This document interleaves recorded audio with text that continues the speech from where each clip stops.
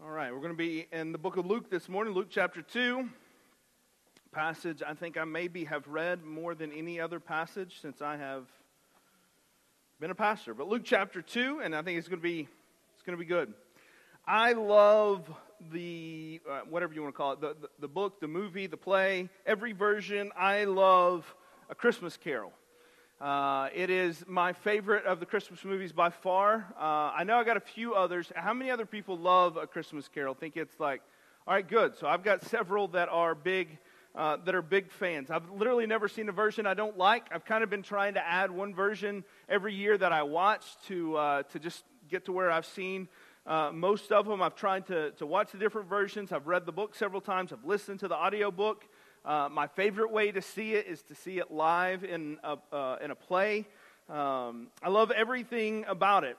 Since Dickens released that story in 1843, the name Scrooge has become synonymous with greedy, angry, old men. It has become a word that gets used a lot this time of year. But for me, there's so much more that's wrapped up into that because I've gotten to where I'm a little like over the top in my love for it. Actually, a couple of years ago, Emily got me a gift for Christmas, which I still have not managed to get framed because it's a little bit of a different size. But I know this is not most people's favorite version of A Christmas Carol, but it's my favorite movie version, which is the 3D animated one with Jim Carrey. I know people don't love that one as much, but she got me this here, and this is actually autographed by Jim Carrey and by Colin Firth, who are in there. And it's a pretty cool little deal that she found online to get for me. And so I love this little thing. I've even got. That's not going to go in there. That's going to take forever. All right. I've even got, this morning, if you can see, I've even got my socks on this morning. Say bah humbug. I love A Christmas Carol.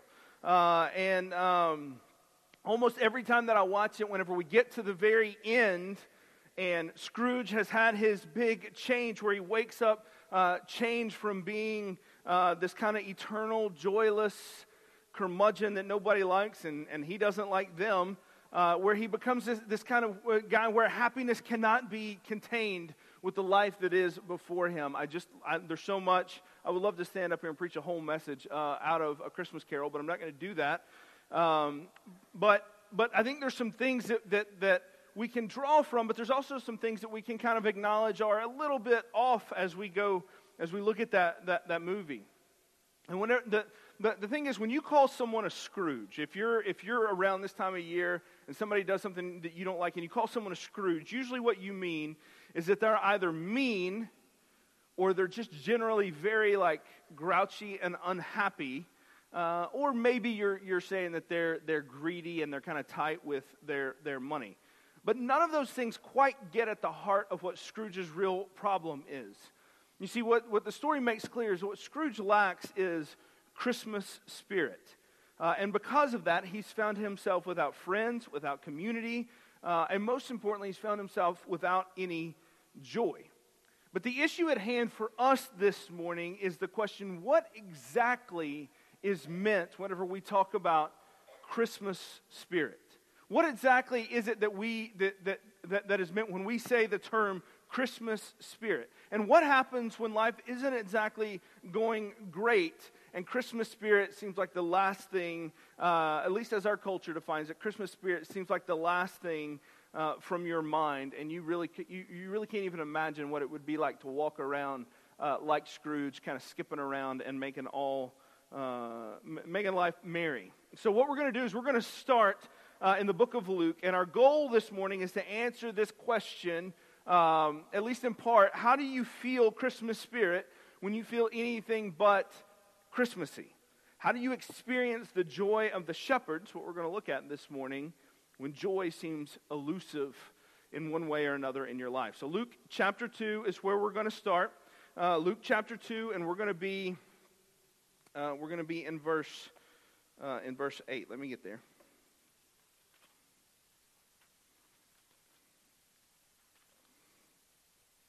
All right. And in the same region, there were shepherds out in the field, keeping watch over their flock by night. And an angel of the Lord appeared to them. The glory of the Lord shone around them, and they were filled with great fear. And the angel said to them, "Fear not, for behold, I bring you good news of great joy that will be for all the people. For unto you is born this day in the city of David a Savior, who is Christ the Lord. And this will be a sign for you. You will find a baby wrapped in swaddling cloths and lying in a manger." And suddenly there was with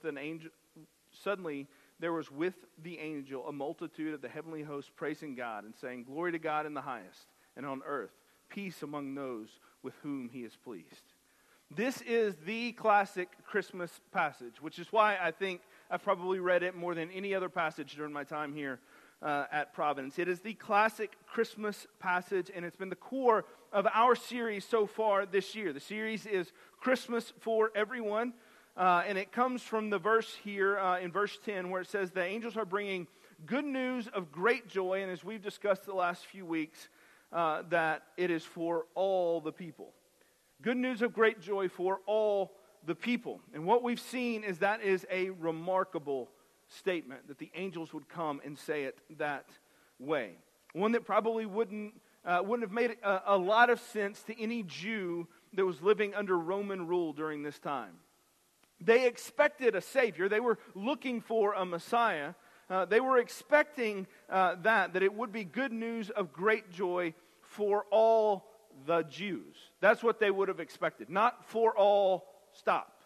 They would have expected good news of great joy for all the Jews, not all the people. And so for you this morning, perhaps you can kind of relate to that sentiment just a little bit. That Christmas is good news and great joy for a lot of people. But maybe not for you this morning. Maybe not this year. Maybe that it is good news of great joy, like generally. And so maybe if it stops there, we bring you good news of great joy. Stop. Maybe that makes sense to you. To be able to say, all right, yes, I get it. This is the news that is bringing. It's good news. It should be for everyone. Okay, fine, I get it.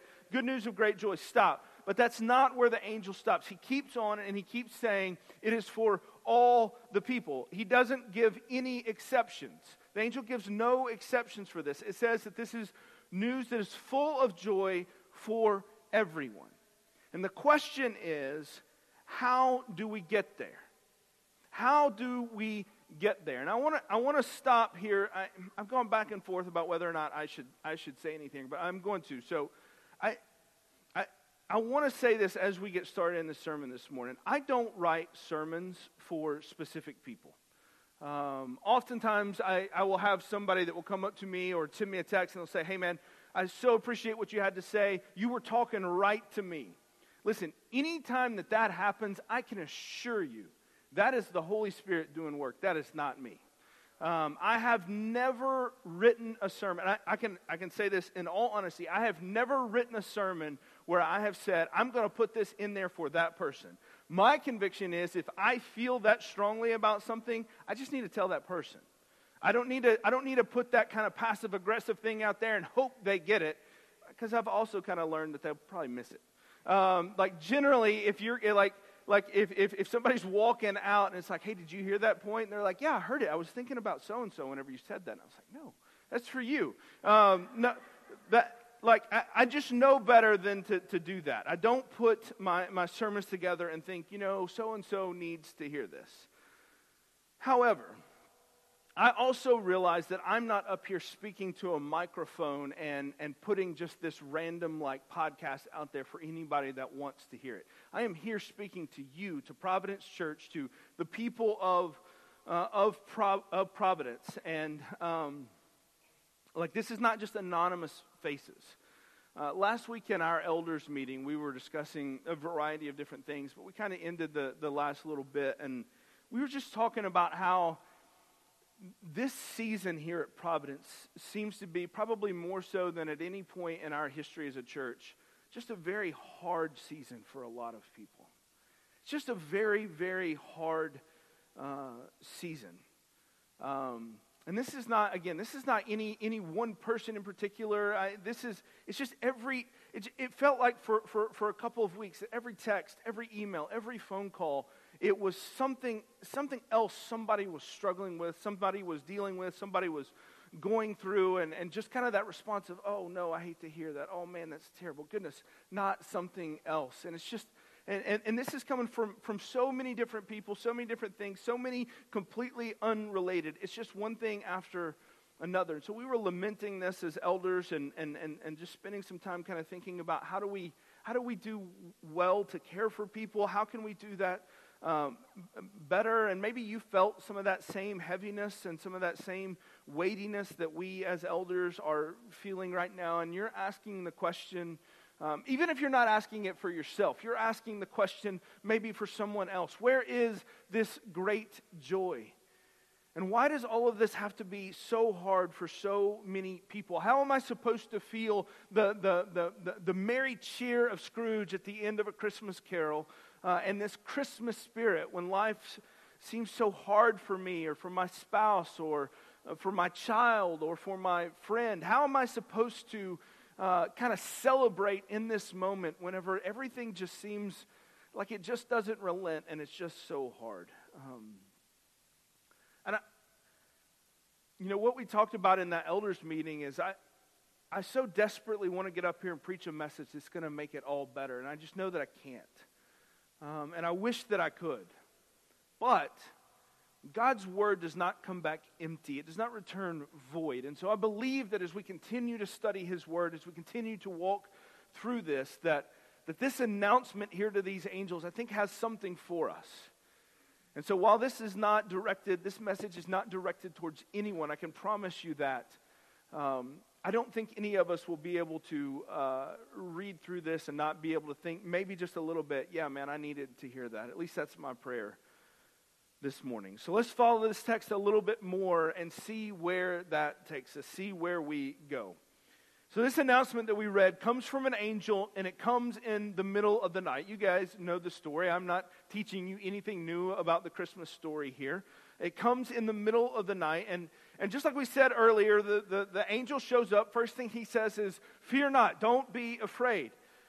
Because the last thing that these guys out in a field expected was to be greeted by an angel that night. I think we can all agree, just on the basis of life, that the last thing any of us are going to expect in the middle of the night, whenever you're outside letting the dog go to the bathroom, and then all of a sudden you don't expect an angel to show up, right? You're not expecting that to happen. Nobody expects the angel to show up. So that goes without saying. But these shepherds were just doing the same thing they do every night. The same old routine, same thing they've done every day, every night, night after night.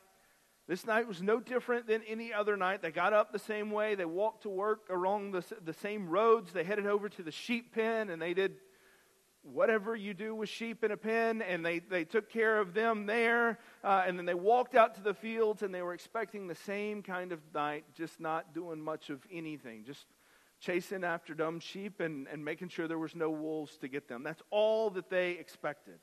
And then the angel shows up and gives them this pronouncement. Now, the angels are obviously enough to make them just kind of lose it. The angels are obviously enough to kind of get them into this place where it's like, oh my gosh, what just happened? And which is why the angel starts with the fear not. But I've never really considered how completely confusing this message must have been to the angels. Like, we read this pronouncement, and my immediate thought is, okay, well, they heard it from an angel, so they're just going to go do it because that's a pretty authoritative source, and this was pretty amazing, so I'm just going to do what they say. But I want you to think about the confusion that these guys must have felt. Here's the information that they're getting, that they're given. The angels show up and says, I've got good news of great joy for all people. A baby has been born. This baby is a Savior.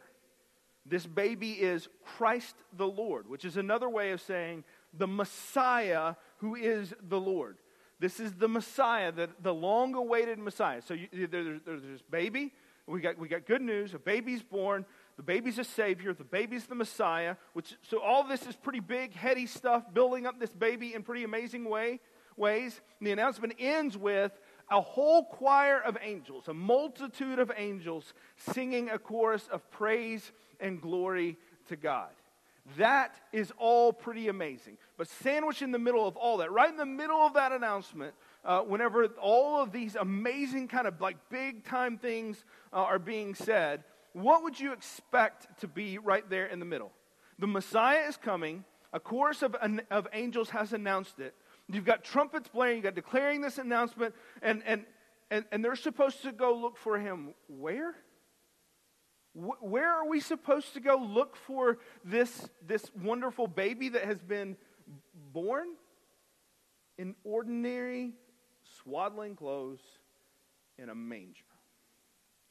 Not in a palace, not at the temple, but in a manger. I want you to think about how confusing that must have been for those angels. Now, there's a lot that's been made about the manger that's probably not right. I've told you all this before. Almost everything in our manger scenes are incorrect. Almost everything that we have. It's almost certainly not some barn out back. It's almost certainly not some barn out back. It's probably more likened to like the front foyer of a house.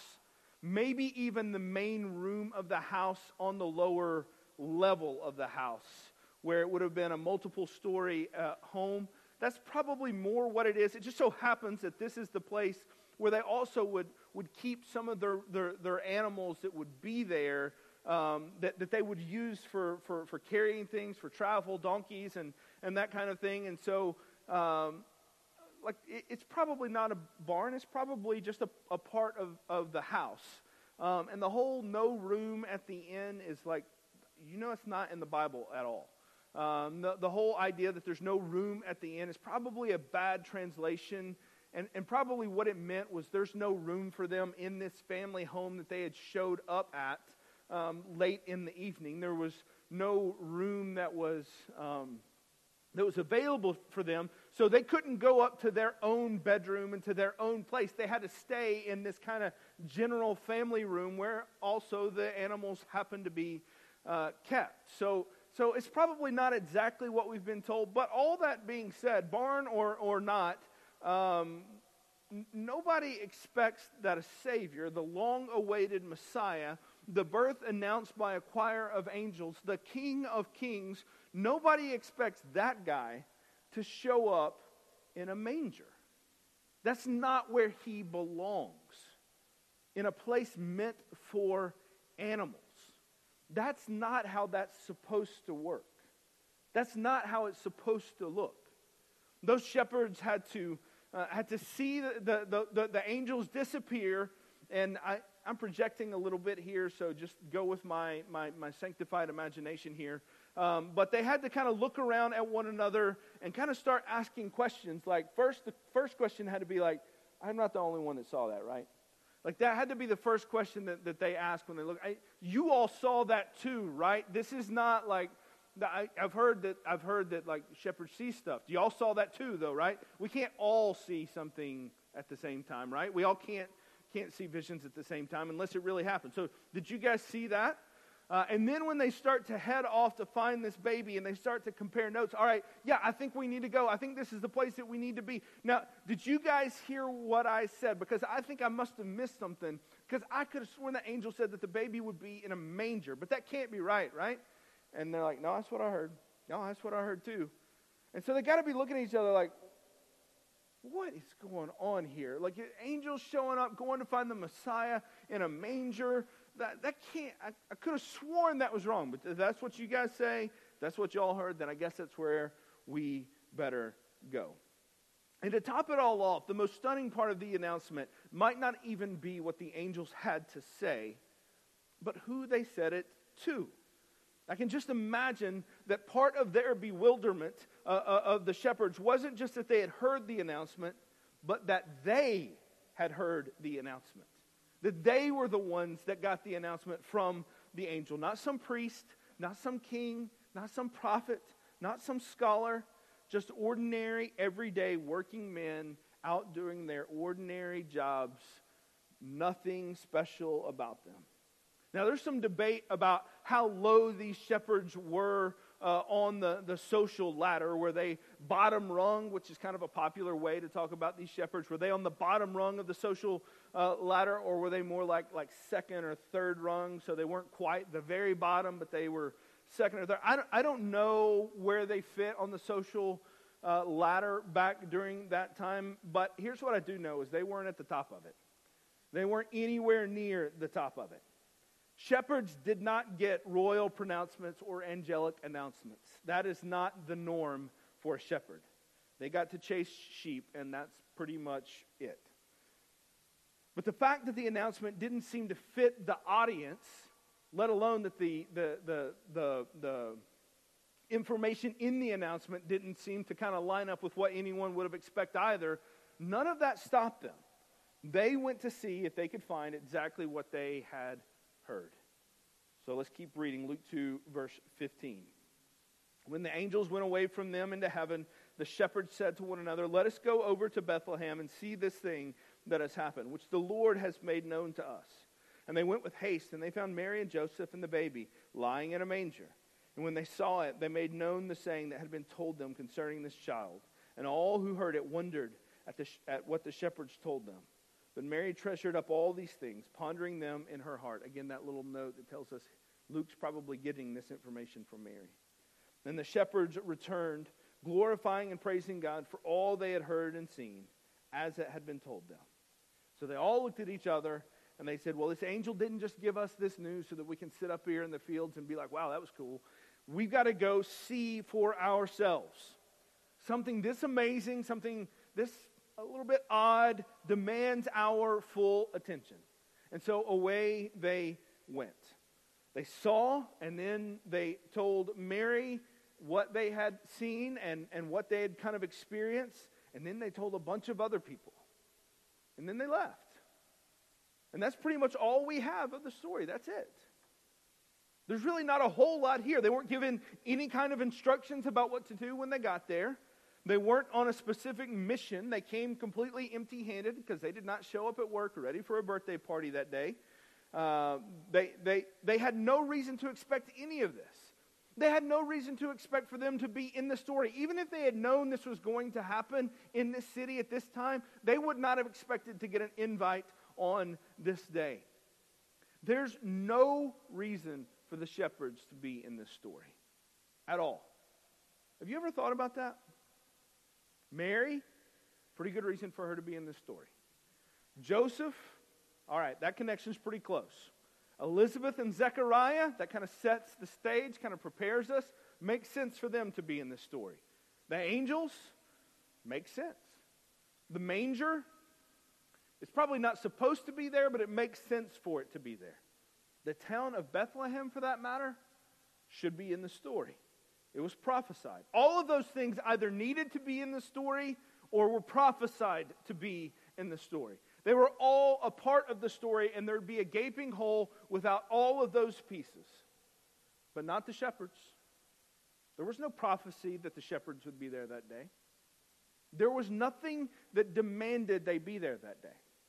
They literally serve no purpose in the story. Matthew doesn't mention them.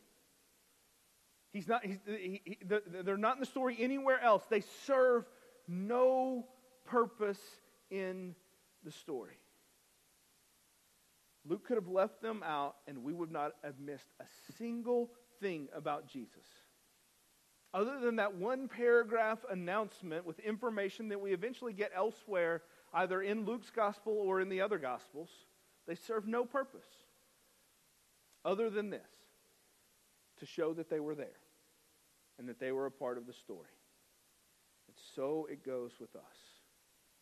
Not that you and I don't have a purpose.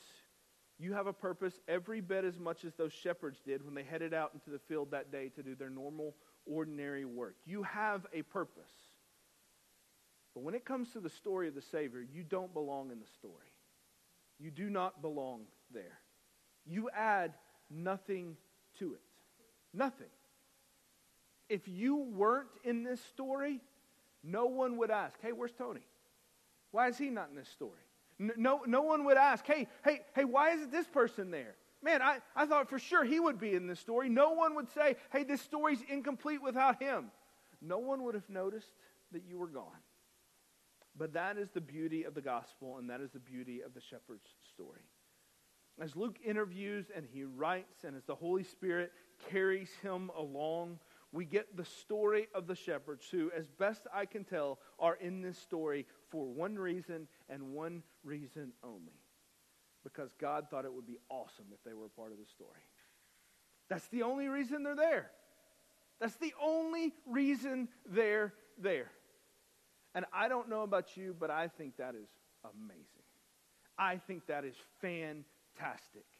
I mean, as I thought about this over the last week or two and I was considering this, I got plain giddy thinking about that. Like Scrooge at the end, giddy thinking about that they were in the story simply because God said, hey, you're in the story. They're in the story. They're on your mantle right now. They're on your coffee table or wherever you've got your manger scene set up at your house. They're on your mantle right now because God said, I think that would be cool if those guys were there.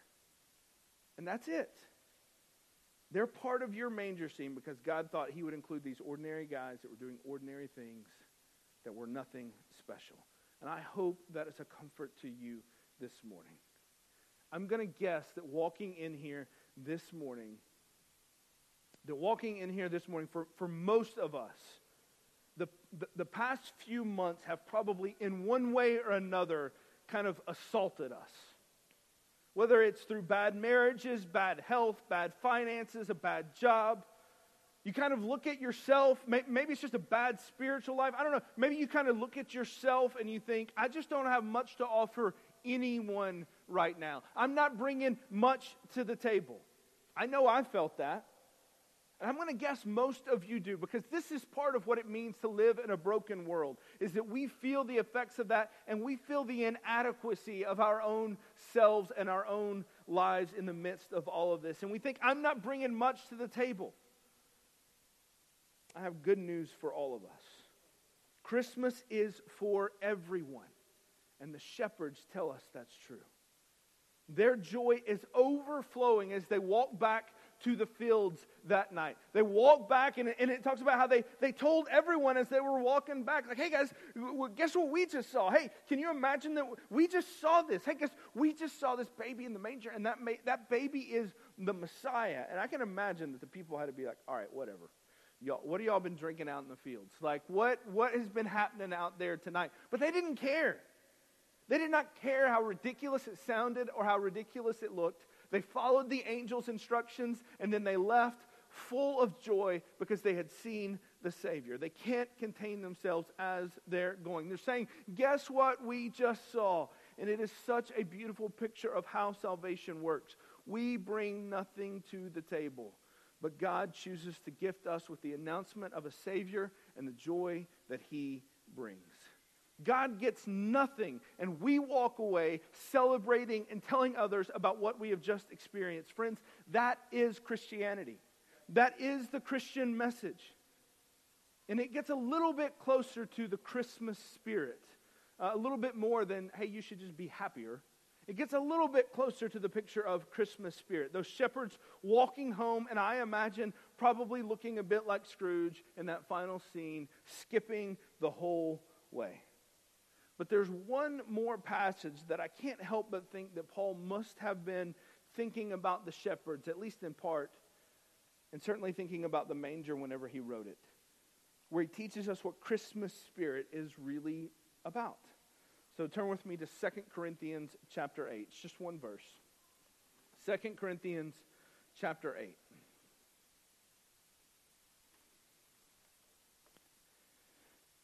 In verse 9, he writes, "For you know the grace of our Lord Jesus Christ, that though he was rich, yet for your sake he became poor, so that you, by his poverty, might become rich." Let me read that again. "For you know the grace of our Lord Jesus Christ, that though he was rich, yet for your sake he became poor, so that you, by his poverty, might become rich." In that one verse, we see the exchange that happens that day that the shepherds went to that manger and saw that little baby. The King of the universe, the maker of the universe in a manger. A human in human flesh, fully dependent upon a mother and a father to feed him, to dress him, to clean him, and to protect him. Surrounded by a mother and father and these dirty shepherds that he created. Surrounded by these people and surrounded by these shepherds, and it shows that all of this was for everyone. And those shepherds that surround this maker of heaven and earth, those shepherds that are there surrounding him for that night, are there for one reason. Because God said, I think it would be great if these guys were there. That exchange is what Christmas spirit is really about. God's Son exchanging His throne, His rights, His power, His glory, His rightful place for a manger surrounded by shepherds that didn't even bother to bring Him anything, all for the joy of those shepherds. Just so they could be a part. Just so they could smile and know they were there. Just so they could experience the moment. Christmas spirit is not primarily about being happy or smiley or even downright giddy, though all of those things are certainly appropriate reactions. If you are looking for that Christmas spirit this year, remind yourself that the essence of Christmas spirit is that Jesus was rich but made himself poor, that through that you would become rich. It is the exchange of everything for nothing and nothing for everything. What a God we worship. By his poverty, those shepherds got to skip all the way back to their fields with faces beaming because they had been made rich, and they knew it. The psalmist asks in Psalm 8, "What is man that you are mindful of him?" And the Christmas story echoes that refrain. Why would God care for us at all? Some of you are probably asking that question this morning. Some of you, because you, like the shepherds, don't think you bring anything to the table. Your life isn't exactly worthy of a Standard Banner article, let alone the royal announcement of an angel. And if your life did make the banner, it would be because of something you did that was terrible, not because of anything that would make you worthy to be there that day. And I get that, man. We all get that. All of us. We understand that. So some of you ask that question, why would God be mindful of me? I bring nothing to the table. Others aren't really saying that you have nothing to bring, but maybe asking the question, is God mindful of us at all? Because from where I sit, it doesn't seem like he's mindful at all. In fact, it feels like I've been forgotten altogether. In fact, it feels like that. Listen, I get it. I've been there too. I've been there at Christmas saying, man, what are we doing here? Why does it feel so empty? Why does it feel so lonely? Why does it feel so hard? That's not how it's not how Christmas is supposed to feel. But then Christmas tells us that that's not the case, that is true. The spirit of Christmas is rooted in the person of Jesus and his willingness to come and take on our flesh. And when he takes on our flesh, that also means that he takes on all of our pains. He endures all of our loneliness, all of our suffering, and the scorn even of his own creation. He came and he suffered too. He felt it all too. But that's what makes Christmas so beautiful. That's how we know he cares, because he came. Because he didn't leave us.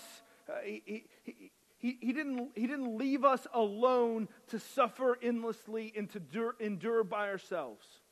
And it may seem like that at times, and it's hard to believe that God is mindful of us, and that he would have any reason to care for us, and that we actually matter at all. And that's when you look at those shepherds and you say, oh yeah, he had no reason to be mindful of them at all. And yet he does. Not reluctantly, not abrasively, not with a sense of, okay, fine, I'll do it, but I don't have to like it. No, he looks down at Bethlehem. Mary giving birth to Jesus. And God says, I'd like to tell some people about this. I'd like to make known what is happening right now. And he doesn't go to the rich, to the powerful, to a king, to a priest, or a prophet, or the educated. He doesn't go to the religious. He doesn't go to the Pharisees.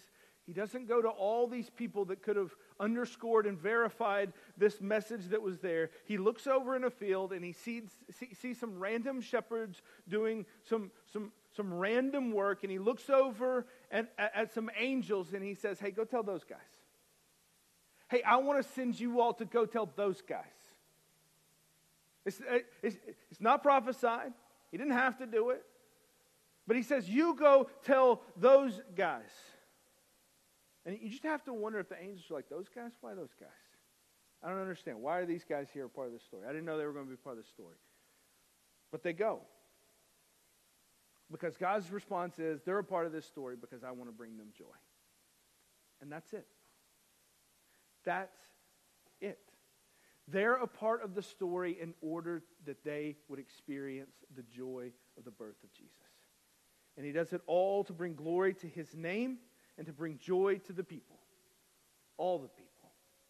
Including the shepherds. Including you. Because that's what Christmas is really all about. So this morning we celebrate and we worship a God who worked within, who not just worked within, who set forward all of these prophecies of exactly how these things were going to happen, who set forward before the foundation of the world how all of this was going to take place, who set forth all of these things and then worked within our world, within our humanity to make sure all of these things take place.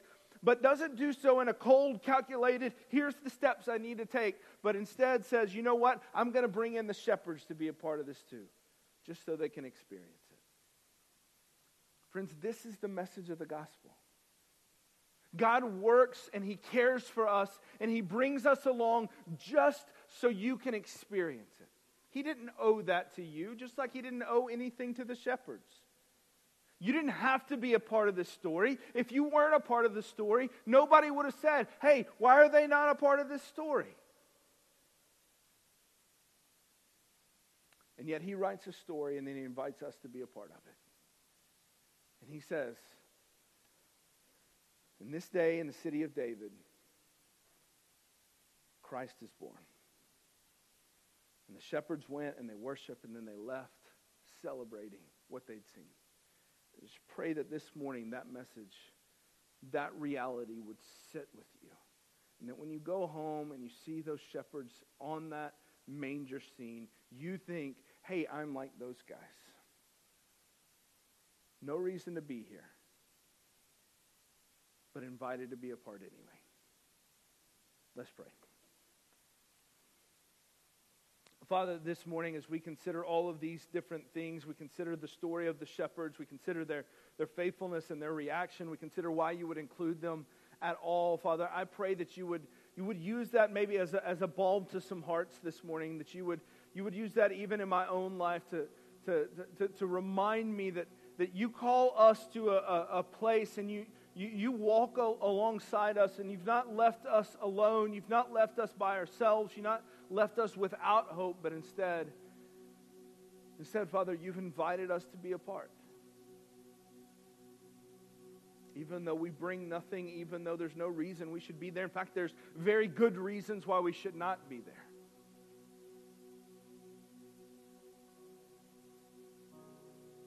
Father, help us to remember that it's good news and great joy for all the people, even us.